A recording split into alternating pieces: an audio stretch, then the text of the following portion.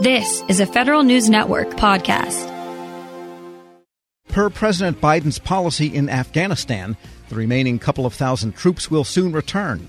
Now, contractors supporting both the troops and a number of services over there are trying to get answers about what's ahead. Here with some of the questions, Professional Services Council President and CEO David Berteau. And David, people forget that when troops move, deploy, come home, whatever it is, there's a huge string of support that goes and comes with it. So what are some of the questions the council is asking with respect to this drawdown? Tom, that support, of course, is not only essential and fairly ubiquitous, but it's actually more effective than using military personnel for those kinds of functions and activities. And in addition, of course, there are a lot of contracts in Afghanistan that are not DOD contracts. DOD is talking about their own contracts, but there are contracts from many other agencies, the State Department, U.S. Agency for International Development, Department of Homeland Security, the Treasury Department. There's a lot of support contractors in Afghanistan, as are around the world. And no one's talking about the impact on contractors, including, of course, those supporting Afghan forces. Last week, the Secretary of Defense said we would seek to continue paying for the Afghan security forces, roughly $300,000, and the U.S. pays their salary. But the U.S. also maintains their equipment. The U.S. contractors provide training and support for them, and there's been no word as to what happens. We're talking about tens of thousands of contracting workers over there, both U.S. citizens and host nation and third country nationals. So word needs to come out.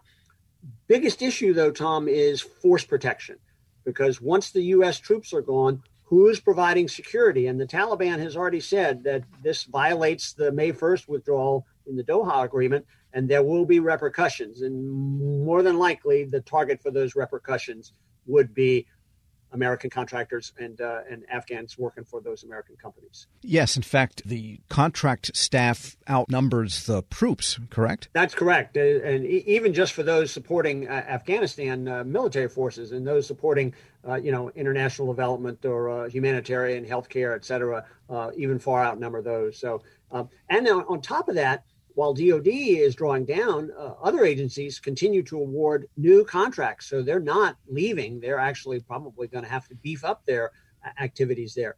A lot of unanswered questions. We'll be raising this with the Defense Department over the coming days, and a lot of our member companies are asking us to weigh in on this. And it's not just the Defense Department, too. USAID and the State Department probably have allied programs that have contractor support in that country, and we don't really know whether those will continue or kind of get sucked out along with the whole troop drawdown. They do. And past experience, both in Afghanistan, in Iraq, and in other places, leads us to conclude that the Defense Department is paying attention to DOD contractors, but they're in many cases not even aware of contractors for other agencies. That's more the purview of the chief of mission of the State Department and the embassy. And even then, not everybody knows everything. And so it's a lot of work that needs to be done, and a lot of questions that need to be answered. And I guess the money itself gets hard to track because the skinny budget of the Biden administration has proposed zeroing out the overseas contingency operations funds, where a lot of that money came from, and yet the defense budget itself is basically, proposal anyway,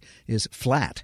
So the question is, where does that money end up dispersed throughout the rest of the accounts that were not OCO? We've already seen articles being written and op-ed writers opining about the great savings that will come from leaving Afghanistan. And yet what both the DOD and others are already saying is that we're going to be poised to continue to provide security. That actually implies beefing up regional activities in that area, not necessarily inside the boundary of Afghanistan. And if we're going to keep paying Afghan military's payroll, which obviously they can't pay it themselves, they don't have any economy to do that, and providing these other contract supports, that's not a big savings. In fact, in the initial drawdown, it'll probably cost you more money. You got to do something with all the equipment that's over there. It's not free to bring them home or refurbish them. And so there's a lot of issues there. And don't count those savings ahead of time. The question of whether it comes out of OCO or whether it's been folded into the base budget, we'll find out later this spring when we see the FY22 budget come out of the administration. But I have my doubts. Yes, I think that's a fair thing to be in doubt about. We're speaking with David Berteau. He is president and CEO of the Professional Services Council. And then closer to home, you have been also watching in some detail and commenting on a new GWAC coming out from NITAC, the CIOSP4, the fourth in a series going back, 20, 25 years of these government-wide acquisition deals for technology products, and some concerns. First, let me start with some good news. We just calculated at PSC the contract obligations for the second quarter of fiscal year 21, which is the current fiscal year. And that is January, February, March of this fiscal year. And what we saw in civilian agencies is a big increase over the same quarter last year. Same amount of money, FY20 and FY21, roughly the same amount of money for each of those agencies, and about a 14% increase year over year in that quarter. That's good news because the money is there and the work is there. And so it's important for the agencies to be obligating that money. But to obligate it, they need new contract vehicles. So CIOSP4, which is the Chief Information Officer Solutions and Partners contract. Obviously, 3 is the current one, and it expires just about a year from now. So it's really important to get the new vehicle out there. Many agencies use this government-wide acquisition contract. Hundreds of companies rely on it either as a prime or a subcontractor.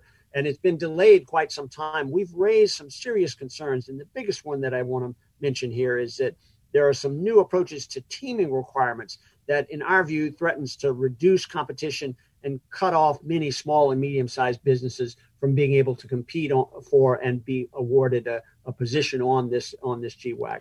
We're waiting to see what the RFP is. It may come out today. What are they asking for with respect to teaming, and how would it affect competition? They're asking for joint ventures that previously existed. So you can't actually put a new JV together for purposes of bidding on this. And of course, that limits it to something that's already making money somewhere. You can't just create a pre-existing joint venture and get past performance on that unless there are contracts being awarded to it. So we're worried it's going to significantly limit competition.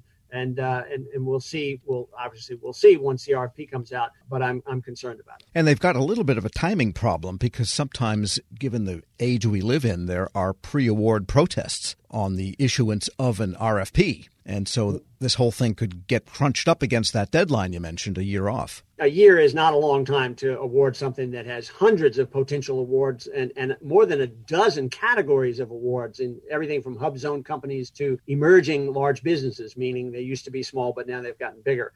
And so the complexity of this is significant. And, we've been for some time after the federal government to take actions to reduce procurement lead time.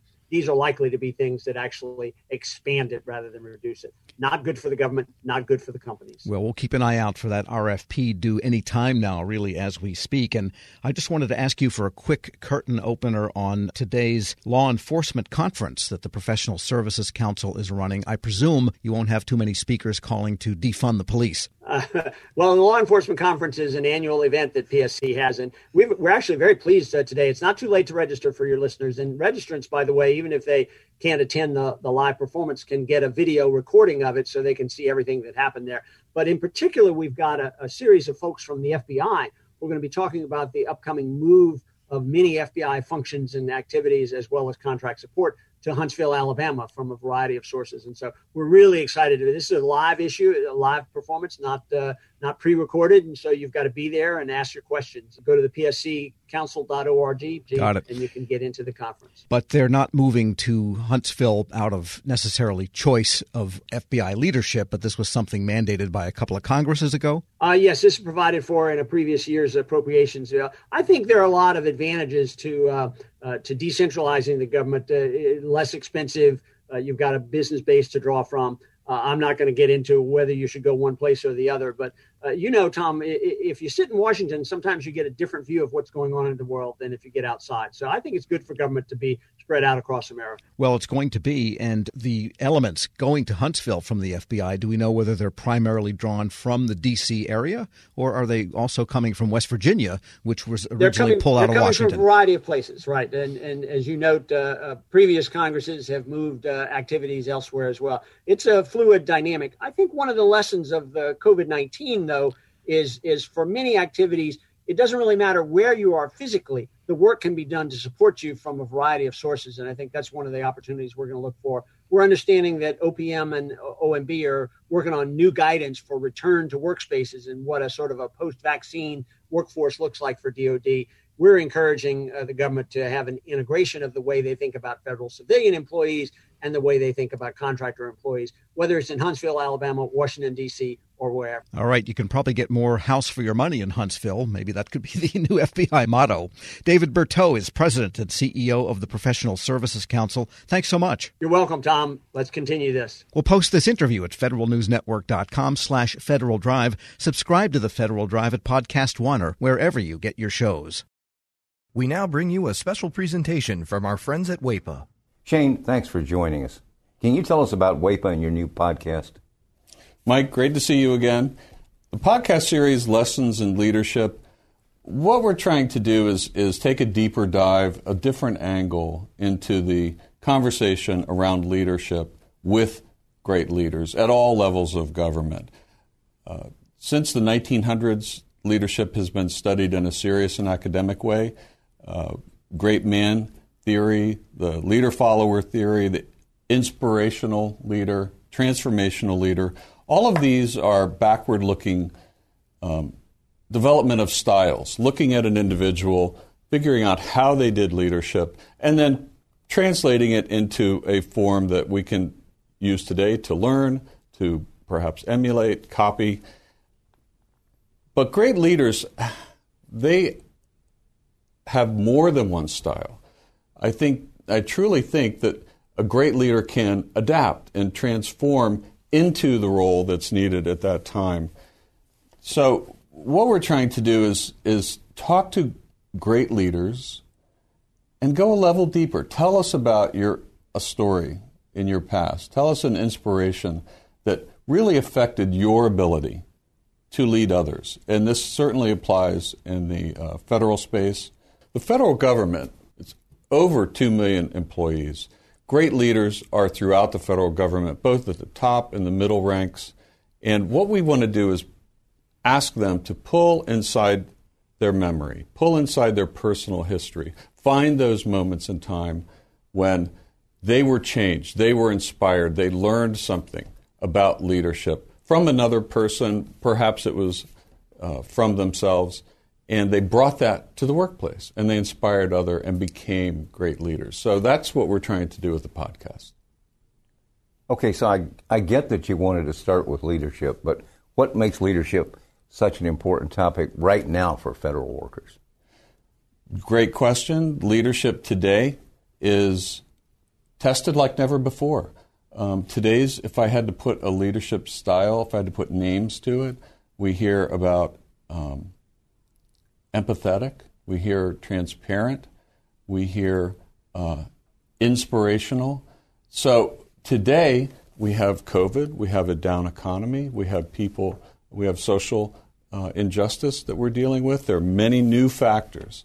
And it's drawing like never before on a leader's ability to pull from within themselves and adapt to the current change. So leadership today is almost brand new again. We're taking all kinds of different styles, attributes, learnings that leaders have.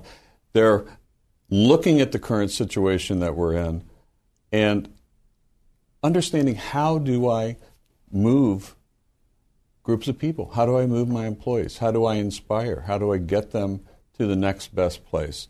So I think leadership today, this conversation is extremely relevant, perhaps more relevant than it's been in several decades. You know, we talk about an employee's personal route to growth, but what role does the management side have in this? I think in the federal government, it's a little bit different than it is in the private sector. My father was a civilian federal employee. He joined the federal government in the 1960s. John Kennedy, he was inspired by ask not what your country can do for you, but what you can do for your country. He had opportunities to go in the private sector. That notion of service inspired him. It inspired an entire generation. I would like to think that call to service, which is unique in the federal space, in the government space, still exists today. Well, that about says it all. But is anything else you'd want the audience to know about you personally or WEPA as an organization? I have been around the group affinity insurance world for 3 decades. This is my second major organization that I've led. And I will tell you that we impart this feeling, you mentioned it, Mike, about service, this notion. We serve those who serve. And I will tell you that it's refreshing. It's a blessing to be there. And I have so much respect for civilian federal employees at every level of government. In this podcast, we're hoping to talk to leaders which are similarly inspired and can share their learnings over a lifetime. And this will be useful information for anybody in government service. Grab a 30-day free trial of Live by Live Plus, and you'll get unlimited skips, commercial-free music, and all of the podcasts and live streaming events you can handle. Visit livexlive.com/podcast1 to learn more and start your free trial.